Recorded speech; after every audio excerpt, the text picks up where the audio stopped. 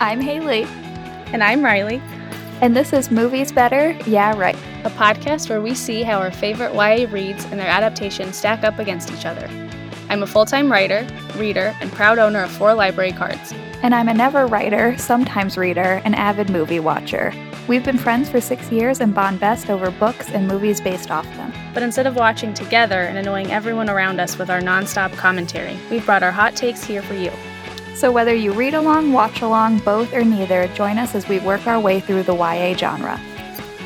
Welcome back, everybody. This is our Heartstopper episode, and if that felt like deja vu, that's because this is the second time that we've done this. We watched season 2 of the show and read volume 3 of the book. So if you missed our first Heartstopper episode, you need to stop now because we've done this already. Yes, backtrack a little so that you're not lost. Do you have a hot take? I have like a mediocre take on this. A mediocre? I had 4 hot takes. And then I share them. I couldn't think of any. Okay, so my main one that I picked as like my hot take is that I am fully Team Imogen, and I don't know how the tables have turned. But I love her. I think she's perfect. I want everything good to happen to her. She's the best. And then I also had that I would die for Tao's mom. So my hot takes are more show related at the moment, but his mom is just like the most perfect little person on the whole entire planet. The show really like fleshes out all the side characters in a way that makes them very lovable. Oh yeah. Not that they're bad in the book, they're just not really on the page as much. Yeah, Imogen's not there. I don't think we ever meet Tao's family. Yeah. So it's fun to have the show like dive deeper into those parts. Especially knowing that the author, Alice Oseman, which we said last time, is the screenwriter for the show. Oh, so yeah. You can trust that that's like the universe. That part is really fun. It's not like today I was just reading an article about like Game of Thrones, and I didn't realize how much of the show was just like fully changed because the writers just felt like it, and like how different the books are. I was like, oh, maybe I would like the books a lot because they seem a little less sexist. Yeah, so it's cool that she is so close to the show. It really feels like just an extension. I wanted to say what I saw doing research and didn't know last time we recorded that Alice uses both she, her, but also they, them pronouns. Amazing. Just so we know, yeah. Thank you for sharing. Do you want to share your mediocre take too? My mediocre take is that, I don't even know that it's a take. Last time we talked about these books, I said I didn't want to read any more of them. That was my hot take. That I was I'm very satisfied with this like happily ever after. I don't need to know about the rest of the conflicts. My hot take is like that I don't I go back on what I said. I don't regret reading this next one because even though there's conflict in the book, this third book, somehow Alice found a way to like, I'm never doubting that Charlie and Nick are going to make it or are not like fully invested in each other, even when there's like problems happening and conflicts going on. It still felt very lovey-dovey and sweet and not like, do you know that how like romance books have, there's like this arc that they go on, and toward the end of the book there's like the dark night of the soul, I think is what it's called, where everything just goes to shit and it's horrible. I hate it. That just hasn't happened to these characters ever. Like even when they're like having any sort of trouble, it's never like so extreme. It's very realistic in that like one of them notices and will ask, and then the other one will just be honest. It's very lovely. Like Nick will be like, "What's going on, Charlie?" And Charlie's like, "Actually, this. I didn't think you noticed." And then Nick's like, "Of course I noticed. How can we help?" True. So I was pleasantly surprised was basically my hot take because I was ready to be discounting this whole book and being like, only 1 and 2 are canon in my head, but I love that we both went back on our takes because my previous one was very much, I hate drama, screw Imogen, she doesn't need to be here. And now I can't imagine a world without her. She is so cute and nice. What were your other 2? Did you really have 4? Okay, so my other 2 were just different variations of these 2. I'm realizing that I'm reading them. It would be that I would never leave Tao's house. Also, I love his mom so much and his room is perfect, and I would just stay there forever. And then Imogen is my favorite character as well. Okay, so you have... So I just kept having the same thoughts. Bigger takes. But before we get into the book summary, I want to say there's a slight trigger warning. This book goes into some more serious, like mental health things, some self-harm and eating disorders. We are definitely going to talk about it a little, but if that's something you're not interested in listening to and want to do something a little lighter, just pick some of our older episodes or wait for the next one, and we'll talk about something else later, but just wanted to give you guys a warning. I feel like I maybe, not that I needed a warning, but was certainly not expecting. Like, I feel like this book took a hard shift. Yeah, I was like, oh no. Like, I thought we were here for fun times. So what I hadn't known or read was that I think in Radio Silence, the one that features Charlie and Nick, I was looking at Goodreads, and I guess it's pretty clear in the description that Tori's brother, or Charlie, which we will get into eventually, has struggled with an eating disorder. So it was there in plain sight for me to know as a fact if I was just like looking at her other stuff. But I hadn't like read anything else, so I was really surprised at the turn this book took. Yeah, definitely. I was surprised by it too. Just like the more serious self-harm he had in the past, which I guess is not something you bring up right away with people. But I was just like, oh no. But we'll also be spoiling as we do. It's a short book if you want to read. It's a graphic novel, so it's quick. So if you want to stop and read, you could literally do that and check back in like 30 minutes. Yeah, you can definitely speed through. I found myself actually like reading it a few times because I noticed I would like read through the words and then I was like, oh my God, there's been pictures here this whole time. So then I would like go back through and look at all the pictures. Do you have it physically? That my brain like can't do it at the same time. I have the library book, and then I also, thanks to my mama, got a Barnes & Noble gift card for my birthday, so I bought all the books from Barnes & Noble too. I had my phone ebook from the library. I can't picture that. Are the pictures just really tiny? No. It's like you get one page at a time. You're not getting like, if you opened a book and got two, you're getting like one sheet of paper. And then would you like scroll, or it takes up the whole, like my phone's really tiny. I just feel like I can't picture this. You can like zoom in too if you wanted to like see something closer. Okay. With our summary, I have just kind of like a short summary first. So I saw like online someone said where there's a rainbow, there's bound to be a storm, talking about this book. And I thought that seemed like a really good way to sum up like what kind of happens. Things are going really well with like Nick and Charlie and their friends, but as with everything, and especially with like the challenges of coming out, they do have hardships. They just kind of go through it a little bit. But with the start of volume 3, it goes through like Nick and Charlie's honeymoon phase. While they're dealing with like the outside pressures of coming out and others' opinion, Nick is kind of grappling with what he wants to do. So he had like a really wonderful experience in volume 2, I think, of coming out to his mom.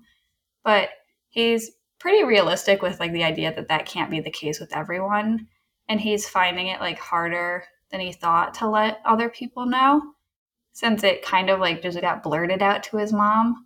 He didn't really have to plan for it, but now that he's like planning for it, it's a little bit harder than he thought. And his brother is home for, like a university break or something. I wasn't sure how he just like popped up. Yeah, and he's there for a while. I think it is a college break. Anything though that's like school related, because it's in the UK, I'm confused automatically by. I guess that's true. It was just weird that it was like a surprise. Like Nick didn't know his brother was going to be there. Where I think I've always known where my brother is at any given moment. Maybe if your brother was anything like this guy, you would take care not to know where he was. I guess that's true. Yeah. So his brother is like not the kindest, and he finds out that Nick and Charlie are dating, and he makes super mean jokes about it. He's not warm or supportive. He's not like his mom. And he doesn't really seem to believe in being bi, and like is bullying Nick into just admitting he's gay, which is like a super ignorant view. And he like basically makes Nick feel like his mom told him. But then like Nick talked to his mom and she was like, no, like I would never tell anyone you didn't want to know. Which, mom. He went snooping and found a picture in Nick's room. Yeah, he was up to no good. He's a snoop and he's a homophobic butthead. Yeah, so for like every good moment there is for Nick, he like gets kind of hit with like a person not being as supportive. In that same note, like Charlie lets his parents know that he has a boyfriend and that it's Nick, and they kind of realize that like assuming Nick was straight like wasn't right of them to do in the first place. Like they should be more open-minded, but they're still super supportive. And then they say no more sleepovers and no hanky-panky is what his dad says, which Charlie and Tori are horrified by. I like that they kept that exact conversation in the show. I know, and they did it so word for word. It was so funny. Now all the parents know, I guess, except Nick's dad, which we'll talk about more a little bit later. But which who knew he existed? I know. I don't know what I thought. Not Charlie, not anybody. No one knew. Yeah, it's very confusing. Like some of the things Charlie and Nick choose not to like ask questions about is really wild. Nick's 3 best friends from the rugby team catch up to him and like apologize to him about not sticking up for him with Harry, who Harry, if you guys remember, is the guy that was like really bullying Charlie and was supposed to be friends with Nick, but just ended up being really like nasty and asking pretty homophobic questions, and ultimately ends up with like Nick punching him over something he said. So these 3 friends feel really bad that they didn't like step in, and they said they're not friends with Harry anymore, and they hope Nick can like accept their apology. And he definitely does, but he's not quite ready to come out to them. You see like a little drawing of the 3 of them walking away, being like, he would have told us if you hadn't like said they were good mates or whatever. So it like seems like they already kind of know, but they just were waiting for Nick to feel comfortable to tell them, which is definitely the right thing to do, I think. Mm-hmm. For the 3 of them, like just to apologize and then give it time. Right after that, Nick starts to feel bad that he hasn't like told his friends and that he's not telling more people. But Charlie says there's no rush. He's starting to kind of have his own anxieties of like coming out on top of like having these end of school exams. It's just a lot to deal with. And in them having like a little moment at school still, their rugby coach like walks in on them. And so like more and more people are just like finding out accidentally at this point, but she's super supportive and she makes Nick the captain of the rugby team and tells him that if he ever needs someone that she is there. Which I thought she was really sweet. Is it the same in the show where she has a wife? Yeah. Or is that just a show thing? I know, and they like recreated that like photo on her desk. Yeah, like, that was cute. In the graphic novel, there's like a drawing of her and her wife. Well, I guess it's like a photo, but it's a drawing. And they make it a photo on the desk in the show. How do you? I don't know. I think we got it. You guys get it. I liked that just like in the last book when Nick like realized that Darcy was who he like used to be friends with, the people thought he was dating. Wait, is it Darcy or Tara? Which Tara? I think it's Tara. It's Tara. He like sees this example of someone who's LGBTQ and happy, and he's like starting to see how that could be him. And so these little glimpses throughout of like, here's his rugby coach who he had no idea. That picture's been on her desk the whole time, like, but it feels like once he's looking, he's like seeing all these examples of what he could be. Yeah, it seems like there's a really good support system like around them. With like a few of the teachers and his friend group, and Charlie's friends are like now his friends. Charlie is starting to get a little more worried that like Nick is going to face the same bullying he did, and he really wants to protect Nick as much as he can. But he's also finding that like being the center of attention again is bringing up a lot of past anxiety, and this is where he opens up about his mental health struggles. So if you have been listening and are like, we're going along with it, but now we'll talk more about like the specifics of it. So if you even just wanted to skip ahead, that's an option too. But Charlie tells Nick that he has been struggling with eating and feels like he needs to control things, and then also self-harm in the form of cutting, which he said he's not doing so much anymore, but I think when the bullying was like really bad, and even in some of the last 2 volumes, he was having more like suicidal thoughts as well. It all is like kind of coming back now. So even though things are going really well with Nick and Charlie, just like the environment they're in seems to be triggering a lot of like his past struggles. This is before Nick has noticed any food behavior, right? Like this is completely surprising to him. I think so. Yeah. So I think this is what leads to Nick like paying attention more. Well, like, it is really upsetting for Nick to hear. They do promise to, like, tell each other when things are going on, and that way they can both be supported and also support each other, which will, like, ultimately make them stronger. So I thought they did really good communication here. And that kind of brings us to the end of the school year, which I feel like this book, like, has the majority of it takes place in Paris, but there is, like, a good chunk of, like, finishing up the school year and wrapping up those loose ends before they go on this school trip to Paris. And while they're there, Nick and Charlie are, like, exploring the city of love, and they are getting more and more comfortable with themselves. In doing that, like, coming out becomes less of, like, a big announcement to everyone and more about them just, like, being a couple in front of people. So they're, like, posting each other on Instagram more and, like, sitting separately if they feel like they need to and doing that kind of thing. So that is really nice. So they finally feel like they have kind of the space to explore. And while they're exploring themselves in Paris, Nick gives Charlie a little hickey. And it sparks lots of questions. Everyone is like, what is going on? Nick and Charlie, being boys, don't think to cover it. And I think it's like Tara and Darcy and Al are like, why didn't you just tell us? We could have fixed this in 2 seconds. Like, how silly. Yeah. But instead, he just wanders around all day with it on display, and everyone starts gossiping. And then during a game of Truth or Dare that happens during Tara's birthday party, they ask who gave him the hickey, and someone in particular, some very nosy person. Yeah, she like wouldn't let it go. She asked so many, like, she would ask one nosy question, and then when that was like too nosy, she'd be like, fine, here's another. Like, she just had them on deck. Yeah, and everyone was like, girl, like, let it go. But then I think Nick was feeling more comfortable and was just like, besides this one girl, like, was a room that was like a safe space and like they're all friends. So he decides to admit that he's the one who gave Charlie the hickey, and they kind of like gently announce that they're dating to this room full of like friends. Friends and one enemy. Exactly. Yeah. One weird girl who like can't let things go. And then Nick's father, who we mentioned a little before, but apparently Nick is half French and perfectly speaks French, and his father lives in Paris. I'm realizing now that should have been my hot take. I could not believe that every single character was like, you speak French? Even Charlie had no clue that he spoke French. And he was like, yeah, my dad's French. And I was like, how has this never come up? Are you in French class? I don't understand. You do French really well. Like, you're on the trip. It's very confusing. And has the mom like never mentioned like your dad called or anything? I don't think the dad ever calls, actually. So sure. I mean, this dad sucks. He is not responding to any of Nick's phone calls. He like keeps missing him. In the book, they never even meet up. No, in the show they do, which I'll talk about. But I think it's a theme of our podcast that fictional dads mostly often suck.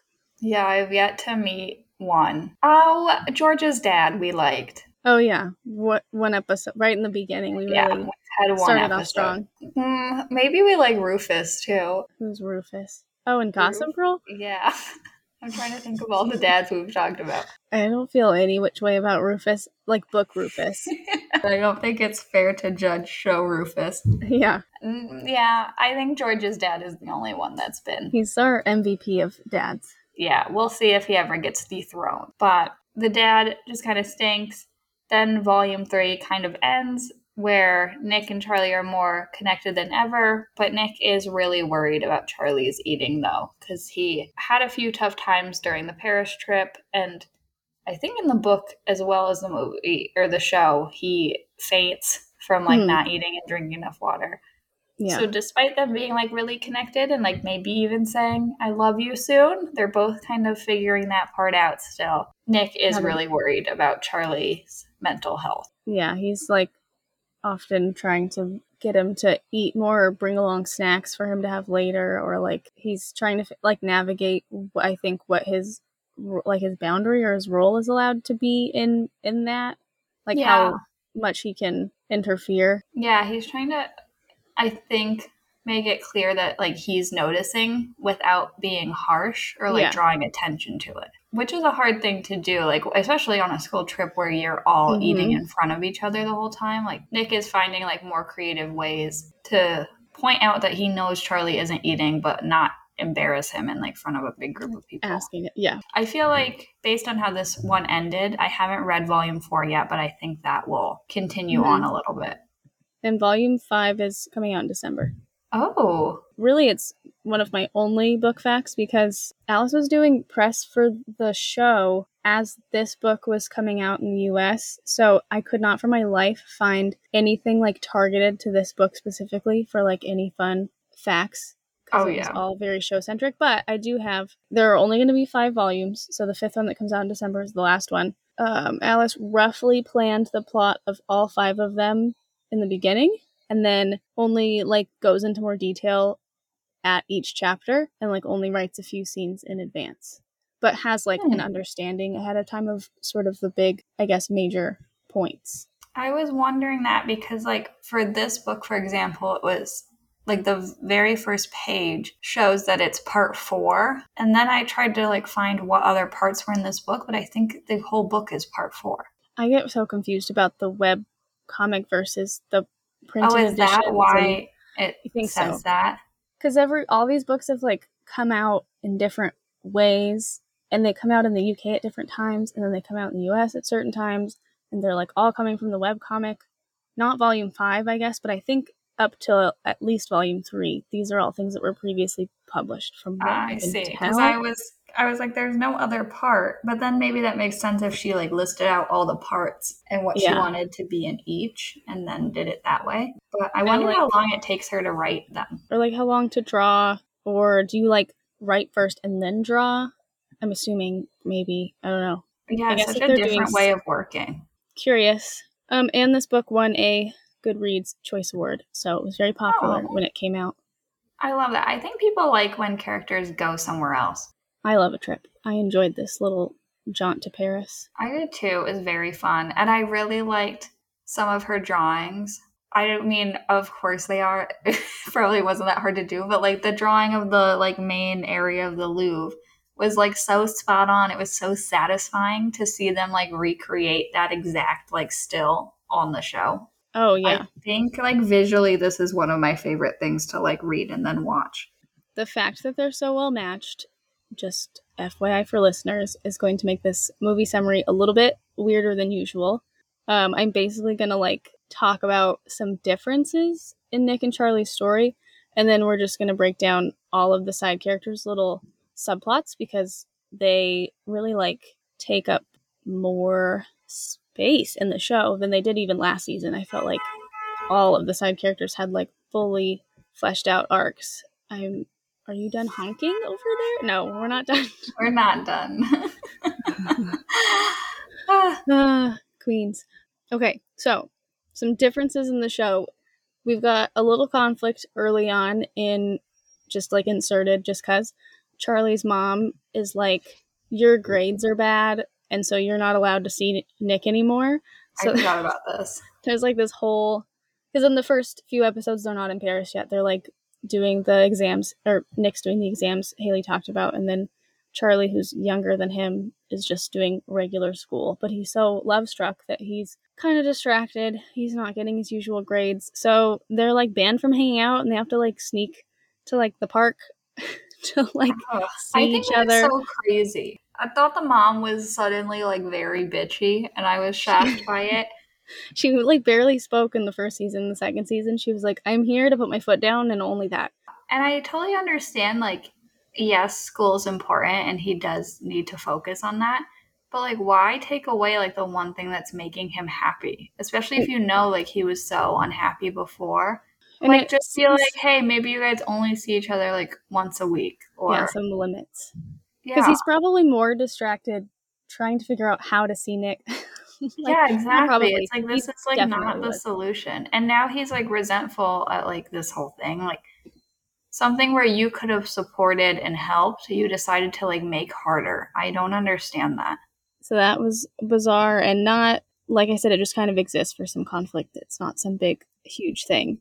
Another major difference is that Ben plays a lot more of a role in Nick and Charlie's story in Paris than, I don't even think he's in the book. I was trying to figure out, because then I got confused. There is like a certain scene where Harry like apologizes for what he did.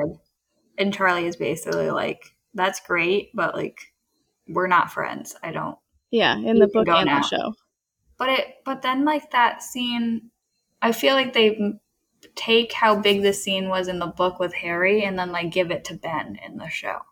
They did both. Well, there's like a party scene where Harry apologizes and Charlie basically like slams the door in his face. And has like a big moment. And then there's a separate scene where Ben has been like basically bugging Charlie at the Eiffel Tower. He like tells him he wants him back. He's like messaging him, and then he eventually apologizes in front of Nick, apologizes to Charlie. And what I really liked about this show and the book is I feel like it would be tempting to like portray these teenagers, Harry and Ben, saying they're sorry, being like, oh, I was, in Ben's case, an asshole, and in Harry's case, super homophobic, and like, I've learned from my mistakes. I'm so sorry, can we be good now? It would be like really easy to make Nick and Charlie be like, yeah, thanks for the apology, I appreciate that, we're good. But I like that in both of the cases, they're like, oh, well, that's pretty much like the bare fucking minimum, so no, like, thank you for the apology, but that doesn't change anything about like our dynamic. And so Charlie like tells Ben, you know, like, you kissed me without my consent and it was not cool and I don't forgive you. So like, glad that you're having this like come to Jesus moment, but like that doesn't really affect me, basically. Yeah, exactly. I really like that it seems like maybe like the world or just things people are trying to put out like hold more accountability for certain things. Because I feel like in the past it would have been really normal to be like, that's all you needed was an apology. And now everything needs to be better or you're the one in the wrong now. Some things like shouldn't even need to be apologized for because they never should have happened. So you don't have to then go and like pretend they didn't happen. Like once it's done, it's kind of done. But the scene with Ben I thought was sad in the way that like, so it was at Elle was like doing that art show. So like that Rainbow Road like led him back to the art show where there was like a lot of people in the queer community. So like he had the opportunity. It kind of seemed like he was thinking like either you go forward and like you do try to make more friends in this community and learn and accept yourself. But then he chose to turn his back and he walked away from it all. And so it seems like his struggle is still like he's still not getting it. And the Rainbow Road like reaches for his toes basically. He could like kind of like a wave. It was really interesting. I love how they incorporate like her art style in with like the live action show. Another character that actually plays a role in the show that's not really in the book is Nick's dad, his French deadbeat dad, who French asshole. He's still like not being super responsive to Nick's messages. So him like meeting with him is not some big like wow take a bow moment because he is hard to get a hold of and Nick really has to make that happen. Yeah, Nick has to like sneak out of the school trip to see him for like 20 minutes instead of the dad should meet him where he's at, not the other way around. And not like take a phone call in the middle. Oh my god, what could be that important? His work, duh.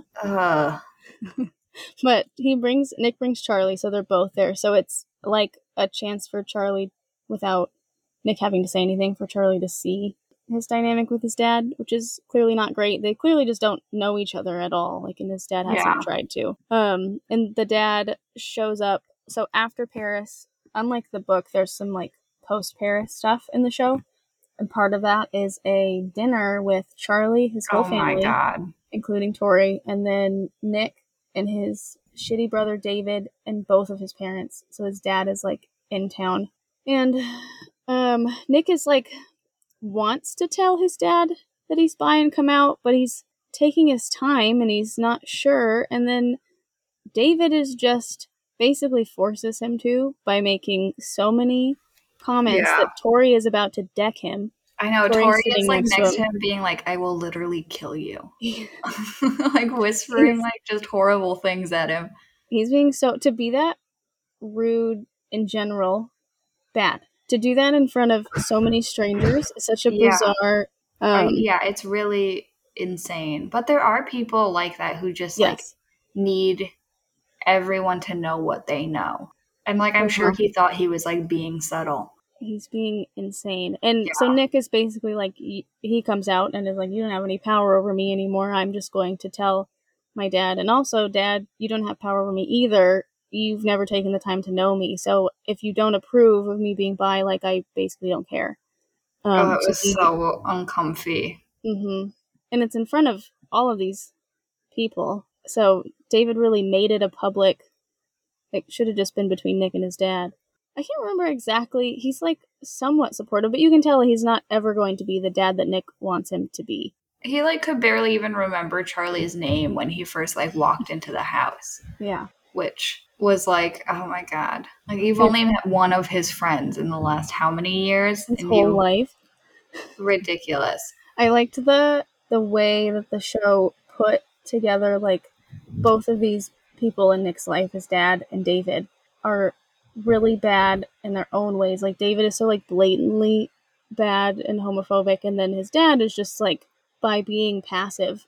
Like David's actively bad, and then his dad is passively bad, and both of them just, he doesn't need to give any thought or care to their like approval or thoughts on him and his sexuality, because they both just don't really belong in his life if they're not gonna show up. Exactly.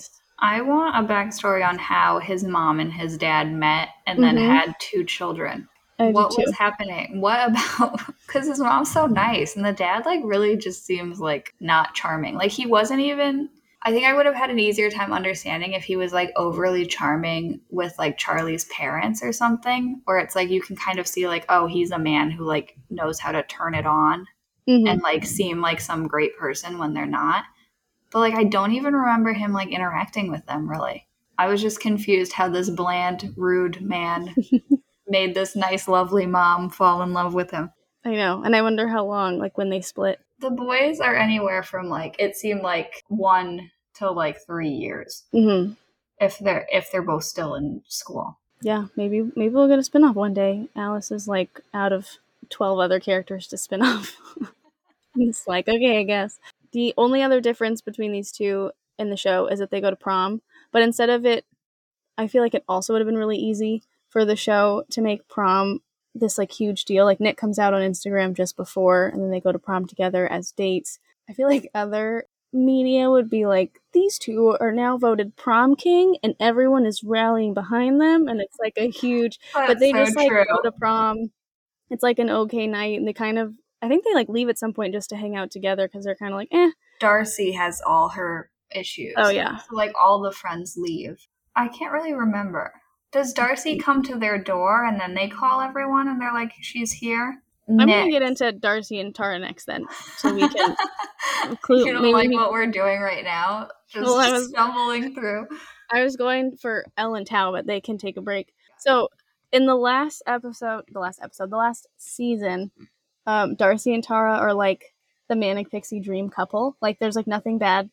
Everything's great about them. They're so happy, so perfect. This season was like the first time we got to see any sort of problem, which I liked because they seemed too good to be true or like real. In the beginning, before Paris, when they're at school still, I'm gonna fuck up their names. They're both like just 2-syllable names. I can't do it. Darcy Tara is the blonde. Drops the L word to Darcy. She says that she loves her by accident. And she's like, oh, like in a friend way. And Darcy is like all too willing to like take that excuse and like forget that ever happened. So Tara starts feeling really stressed and sad about Darcy's like complete silence and ignoring of her saying that she loves her. So she like tries to bring it up sometimes in Paris, and she tries to like get a conversation going, and Darcy will do anything, crack any joke, go talk to any other person to avoid that conversation. Yeah. I was not Darcy's number one fan. But Darcy, as we will find out, is having a really hard time in a way that none of the other queer kids on the show are having. So basically, we find out, so when they're in Paris, Tara like confronts Darcy not just about not talking about her saying she loves her, but also just in general seeming to be hiding something. And we find out later as viewers when they get back from Paris that Darcy has a really shitty home life, and her mom, there's like a scene that's mostly like muted, and we're not hearing very much of it, but we're like watching Darcy get yelled at by her mom for wanting to wear a suit to prom, and her mom calling her a bunch of names, just being generally shitty. It's clear that her mom doesn't know that she's gay and dating Tara. That's clearly a secret. And it's like bad enough that she leaves the house, and it's clear that she's done this multiple times. This is like a habit of her like packing a bag quickly and just leaving when the mom is being like this. And so she like spends the night in a park all by herself, and the next day is prom, and she is just completely MIA and not replying to anyone's messages, especially Tara's. And yeah, this is back to where we were talking. I don't remember how she reunites with all of them. Like what I gets think them what all together. happens is Tara finally goes up to all the friends at prom and is like, do you guys know where Darcy is? Like, I haven't heard from her all day. Oh, and then Tara goes to Darcy's house. Yeah. Knocks on and the door. Mom is like, I don't care where she is. Yeah, the mom is horrid. Yeah. And so Darcy does not know who Tara is. And Tara's so cute and polite and like clearly oh, this is my girlfriend's mom at first, but then there's like this shift of like, oh, she clearly doesn't know about me and she doesn't care about Darcy. And then I think walking away from that conversation, Tara gets a call from like the friends and is like, we have her, she's here, like come to Charlie's house. Got it. But I think maybe that's why we're confused. Maybe we never see how Darcy reconnects. Yeah. And that's why we don't remember. I think or we're just forgetting. There was 8 episodes, so we might have forgotten. But the point being that like by the end, whether Darcy wants to like keep all these secrets or not, she's sort of being forced to get vulnerable with everybody and sort of share what's been going on. So her and Darcy seem to be heading toward where Charlie and Nick are in terms of like telling each other the hard stuff. Yeah, they're kind of back on track. Okay, Elle and Tao, our other couple. They, as a refresher from last time, are close friends who both like each other and everyone knows it, but they won't do anything about it because they're afraid of ruining their friendship and just like generally uncertain how the other feels. They're flirting, they pick up right where they left off, and for like the second time on the show this season, they have another almost kiss, which happened last season too. Oh yeah. And then Tao like awkwardly ends it, and Elle basically she tells Darcy and Tara that she just needs to try to get over him. She's just so sad and like sort of feels like she's putting herself out there, and he's just like not biting. Yeah, but also like, is she?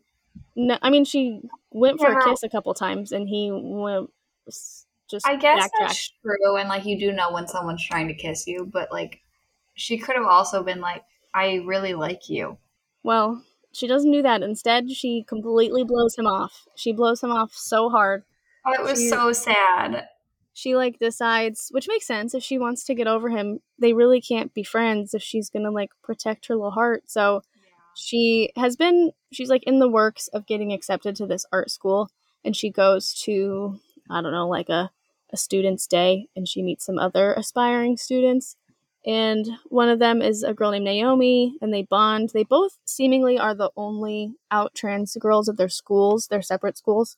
So they like bond over how hard that's been and how much they both want to go to this art school where everyone is more accepting than where they're currently at. So they're like fast friends, hit it off. They're like posting on Instagram, and Tao is like, oh my God, like she's moving on, making friends, making this new life at this art school. Yeah, which was kind of his biggest fear. And so then his mom, who Hailey's favorite character, has a conversation with him, a little heart to heart, about this. I don't know if we know is the case in the book, but in the show, Tao's dad has passed away. And so the mom talks about how hard it was to lose like the love of her life, and how basically Tao needs to fight for Elle. That's sort of what gives him the confidence to do that. Yeah. His cute mom. Yeah, his mom is like, loves Elle. Mm-hmm. She's always like, she is the sweetest. How is she? And the most perfect person. Mm-hmm. She's so all for cute. this. Yeah, she is. Doesn't like she, when ready she for them out, to be married. when they do eventually get together, she is so excited. She like picks him up when she's hugging him, or he picks her up. I'm not sure. But there's a moment where they have an airborne hug. She was like, I need to go tell all your aunts and uncles. So, like, she's been, like, patiently waiting. Like, the whole family has been patiently waiting for this, which is very cute that there's, like, a whole family that's so supportive of him. Yeah. So it goes a little rocky at first. He's like, okay, I'm going to, like, plan this epic date. It's going to be everything Els ever wanted. I'm going to take her to see this movie that I hate, that she loves. I'm going to cut my hair because that's what girls want. And the haircut does look good, though. It looks good, but she was like, I hope you didn't do that for me. And he totally did. He liked how he looked before, but he was just trying to impress her. But he asked her out with flowers, and she's like so excited. But then they go on this date, and he is being so, it's so like clear that this is like Tao on a date, not Tao hanging out with his friend. And he's just being very weird, and it ends quite badly, and it's clear they're not going to do it again because she's kind of like, who the hell are you? Because you're not Tao. Yeah, he kind of like accidentally hurts her feelings. He flubs it. Yeah, because like nobody wants to sit through a movie where like the other person, like, it'd be different if he was like, let me try to learn why you like it so much. But instead it was like, I watched it for you. I fucking hate that movie. That movie is so shit, but I did it for you. It's like, that's not fun. Nobody wants that. I get that the show needs conflict, but I was hoping that she would understand or like give him a do-over. Like, I know you're really nervous and this is really weird, and it's so clear why he's acting that way. They don't talk to each other the same way like the other characters do. They're just like, okay, we're never doing that again. Then they go to Paris. They end up both wanting to go to the same museum, so all the friends are like, yeah, you go together. They decide to be friends at least. But then they go to the Louvre a couple days later, and they kiss at the Louvre. They kiss again, and there's like an ankle pop Princess Diaries moment. Ah, so cute. So they're not like officially official, but they're at least kissing. There's some kissing at the hotel. They go back home, and Elle is she has a showcase for this art school, and she knows that she's been accepted, and some other people know, but she's like lying to Tao because she's worried it's gonna like wreck him. They're like the classic miscommunication couple. Yes. I liked, though, so last season Tao was the last to know about Charlie and Nick, and he was really upset that he had been left in the dark until Charlie like explained why he had done that. And I felt like Tao was more understanding this time, of like, he wasn't pissed off at Elle for keeping a secret. He was like, I get why you did that. I am fully supportive. I'm sad, of course, but like when he does find out, he's supportive of her. And so he learned from last season, basically, how to react when someone is afraid to tell you something. Yeah, and when someone's telling you something good news, like it's good news for them. Mm-hmm. And he asks Elle to be his girlfriend, and that is where they wrap up the season. She is still going. I'm unclear on like how far the art school is because everyone went to the showcase. And nothing is that far in the United Kingdom. The whole place is small. Nothing is more than like 6 hours away at most, and that would be like two different sides of the country. Long distance, sort of. I think it seems like maybe like an hour or two train ride. Our next character, we've got Isaac stuff. Isaac is our book-loving king, who is just... I have a list I'll get into at the end of my Isaac summary of everything he reads, so just in case anyone wanted recommendations.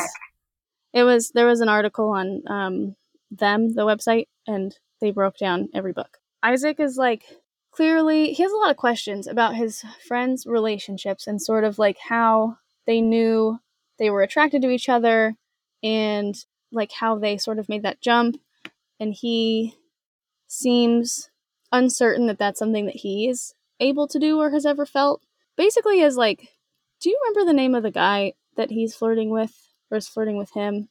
It's the only other out kid at the school besides Charlie, and I can't remember. I think it's a Jay. Okay, so Jay is Jay is really into Isaac. And we've become Gossip Girl. It's clear that Isaac is like uncomfortable because he's not sure how he feels about this attention, but he's sort of like testing out, I think, his sexuality or how, if he wants to be in a relationship at all with Jay, because I think he's like, okay, if not Jay, then like who? Like, because I've never felt this before, so this might be like, if not him, I don't know. So they have some like flirty conversations, and then Jay kisses him, and Isaac sort of like runs away after that and cries and is just reading a book on the balcony alone while everyone's at like a party. He's just very upset, and all his friends are like pushing him to like be with Jay, or like asking like how it's going, and being very like, I don't know, trying to get them together, and he's pretty upset about that. It's not until the showcase, when they've left Paris, that he is like walking around the showcase and talks to an artist who identifies as asexual and aromantic, and sort of puts words to all of the feelings that Isaac has felt, and not only like puts words to them, but is like very happy and comfortable with himself. It's kind of like the moment when Nick sees Darcy and Tara together at the party and is like, oh, that's what could be. Yeah, These definitely. people are out. And so Isaac has the same like, oh, and he doesn't, at the end of the season, he hasn't told anybody this, but he grabs a book on asexuality called Ace. He's, I think, planning to figure more out, and then maybe next season we'll see some more of him telling his friends to fuck off when they keep bugging him. Yeah, I think so. I think his friends, like you just don't even realize you're doing certain things. Like some things are so like ingrained in the way we communicate with people. So hopefully he'll be able to like figure out more about himself and then be more open with all his friends too. Yeah. I said last time that the only book I've read of Alice's is Loveless, which is about a character who's asexual, and I feel like Isaac doesn't exist in the Heartstopper comic books, and I feel like Isaac is like portraying that Loveless character. He even reads Loveless at one point, which, as far as I could tell, was the only Alice cameo. I didn't see them physically, but their book is in there because he's reading it. The other books he reads are, shout if you know any of these or want to recommend, but I love this part, Ace of Spades by... Oh, I've seen that one. We Are Okay by Nina LaCour, which I want to read that. It's on my list. The cover is so amazing. Anything by Nina is like 10 out of 10. Oh, good to know. The Importance of Being Earnest, Birthday, Loveless, like I said, Crush, Boy Erased, All Boys Aren't Blue, We Have Always Been Here, Summerbird Blue, and then Ace, which, like I said, is the last book he picks up. Doesn't he read Emily Henry at some point? Or are these just the... Maybe. This was a list I found online, so it's quite possible. He buys a lot at a store, too. I'm not sure how many of these he's, like, physically reading or how much he's, like, holding on to. I don't know. Okay, our last characters. Imogen and Ben. My babe. Your fave and your fave and probably not fave. Nick comes down to Imogen in, like, the first episode, and she, in response, she's, like, accepting and great about it, and then she goes, I'm really into Ben. And he's like, oh, fuck, because he knows how Ben treated Charlie, and he also knows that while Ben was hooking up with Charlie, he was dating somebody else who clearly didn't know about Charlie. So just bad news all around. On a scale, it's like not his place to out Ben either. Yeah, so he doesn't say anything. Yeah. He's like in this weird spot where he's like doesn't think Ben is going to be good to Imogen, but he's also like, I can't tell her why. I can just be like, I don't really like that guy. Which he does say. He does say, and she's like, well, why? He like can't say, and she's like, okay, well, shut up then. They go to Paris, Imogen and Ben are on that trip, and he is so caught up in Charlie stuff, like I mentioned earlier, that he's completely ignoring Imogen. So she publicly dumps him at a dinner, it was brutal. He called her a bitch in front of everybody. It was like the most drama that the show had. Very intense. It was so sad for her. And then she's just confused. She's clearly can feel that something is off, but she doesn't know what's going on. She's missing like a lot of information. But it seemed like that was like the end of Imogen's quote unquote love story, which was just that crash and burn. But then there's Darcy and Tara have a friend named Sahar who is a little bit in the book too. And they go to the art showcase and after Paris, and Sahar is there, and Imogen makes a comment about like, I'm finally like not the only straight person in the group, and Sahar's like, excuse me, I'm bi, thanks for assuming. She's like, Imogen is kind of looks embarrassed. And then we like jump to prom where Sahar is randomly like a rock star. She's like on stage with an instrument, with a band. She's like playing. And we just get this like one image of Imogen like longingly looking at her playing. Yeah, she's kind of got googly eyes. And then that's it. So season 3 seems to be where we're going to see what's happening. But the last, actually, I lied saying that was it. There's a love story between, it's in the book too, 2 little teachers. I was hoping you'd mention them. Who have a sweet story where basically there's like, again, shocking no one, I don't know their names because I have it. It's Mr. Farouk and Mr. Ajayi.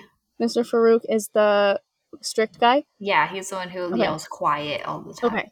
So Mr. Farouk is like, he's a hard ass, basically. So they're both like Paris trip chaperones.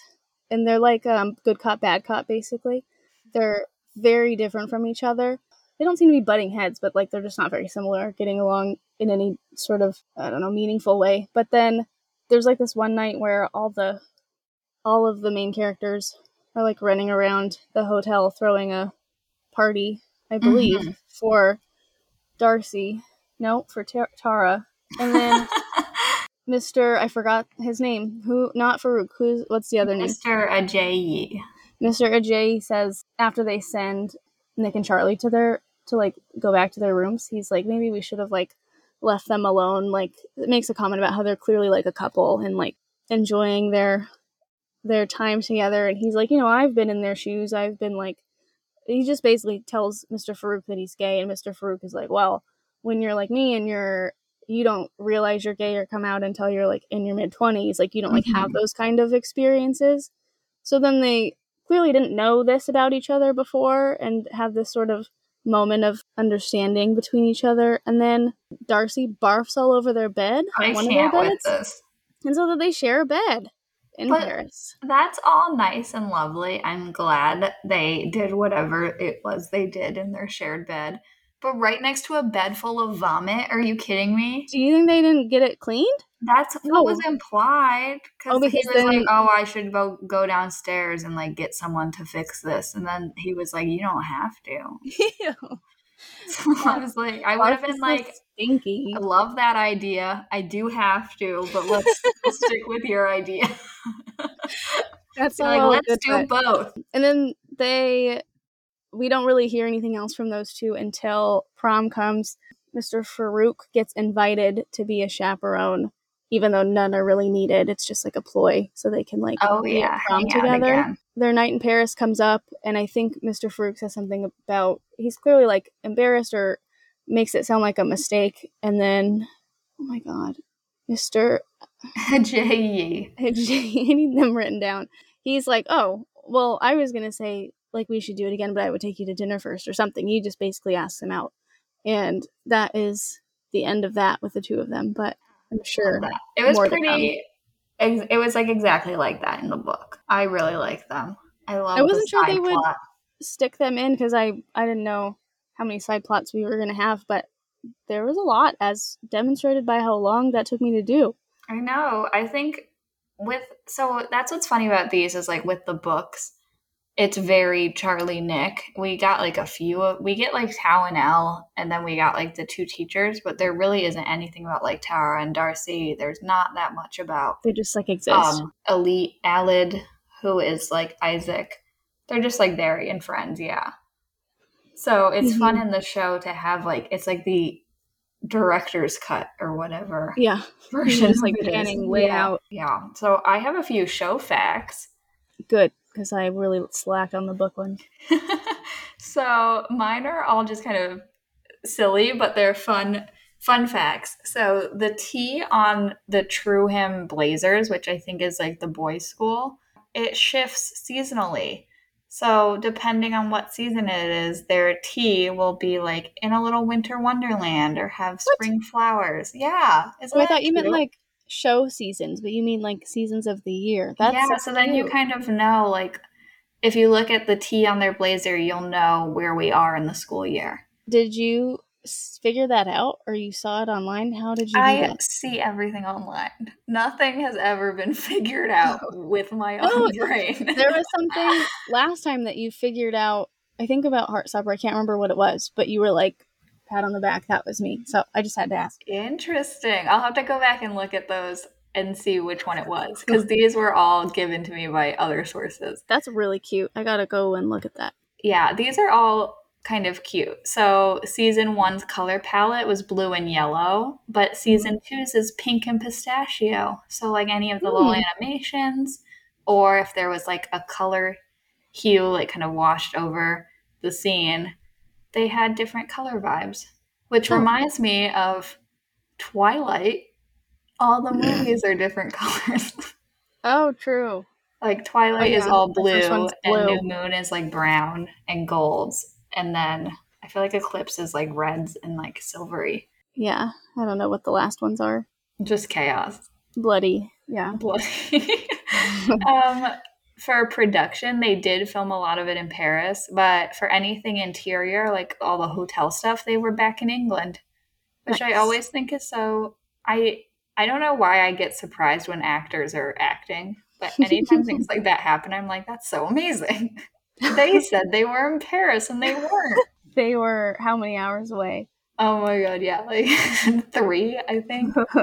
And then my favorite fun fact of them all is that Nick and Charlie are wearing their book cover outfits while they're exploring Paris. It's like exactly the same outfit. I didn't even realize. I'll show you my book cover so you can be reminded. They're wearing that. Isn't that so cute? How cute. I really like That's what happens when you let an author have this much control over a show. Just wonderful things, yeah. And to think I didn't notice any of those things is wasted on me. I know. So I'm glad we have the fun facts. Yeah, those are great facts. You really stepped it up when I couldn't find a single one. So what do you think, show or book? I've been on the roll, but I'm going to say show. Because I just can't get enough of all the side plots. And so going back over the book, it's like there's stuff missing now for me. I'm on a similar vibe. I'm maybe not fully show, but they're like neck and neck in my brain and like merging into one thing. Like I feel like you can't have one without the other now. But the book probably, if expanded to be way longer, would include, because we know it came from Alice's brain. So they're kind of like, exactly. How can we even judge? They're the same thing, but that's why I would have a hard time saying book and then losing my new favorite person, Imogen and the Tails mom. Yeah, two people. So I guess I'm only slightly show because I do love the art of the book. I like at least that they incorporate it into the show, so we get some of that. If anyone has eagle ears and noticed, we did not last time say what we liked better, but we both liked the book. Just to clarify, Along for the Ride was book on both sides. I agree. I think that movie needs the book as like context. Yeah. Yeah.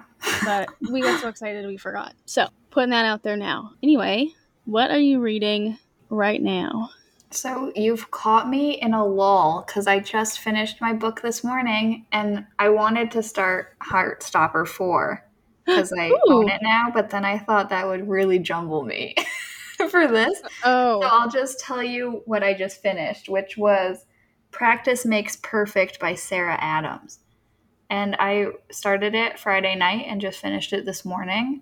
Wait. Okay.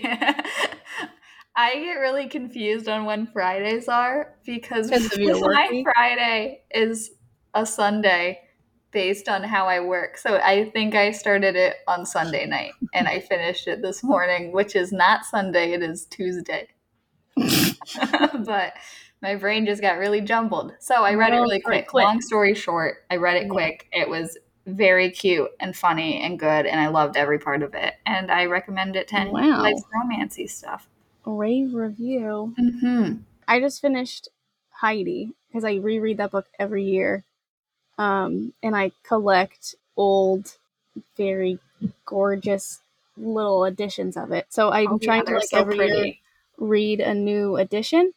So this year, and I always do it around the well, this is always is the first anniversary of my grandma's passing, but she was the reason I picked up Heidi, and she reminds me of Heidi in a lot of ways, her like personality. So I like picked it up this month for her, and the copy this time was from I think 1918, and it's so old that the pictures, so it's all, you know, regular, each page you turn words, and then all of a sudden there will be like a piece of construction paper that is like doesn't match the rest of the pages, and there is a glued on illustration that if I wanted to rip it off I could.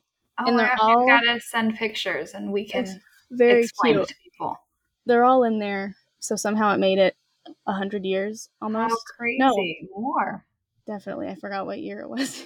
Made it 100 plus years and still has all the pictures in it. So it was fun. I like know the story like the back of my hand, but getting to like see it in a new copy makes it like a fun time. Yeah, that sounds really good. I should borrow one of your newer, less fragile copies. I've never read any Heidi. Have some. It's pretty cute. I have a lot of nostalgia. I don't know how I would feel about it coming to it brand new. I guess it's more kids, but it is a movie. It is a nuts movie with Shirley Temple. There's a few movies. I love Shirley Temple. There's also I think Miyazaki did a whole series, a Heidi series, which has never been dubbed, so I have to wait till I can watch it and read subtitles, which I can't do well. Like that takes a little more time. Or you just need to learn the language. Whichever one happens first. I'm glad I just finished that because I'm excited to pick up our next thing, and it's a little lengthy, so I'm going to need a little bit of time.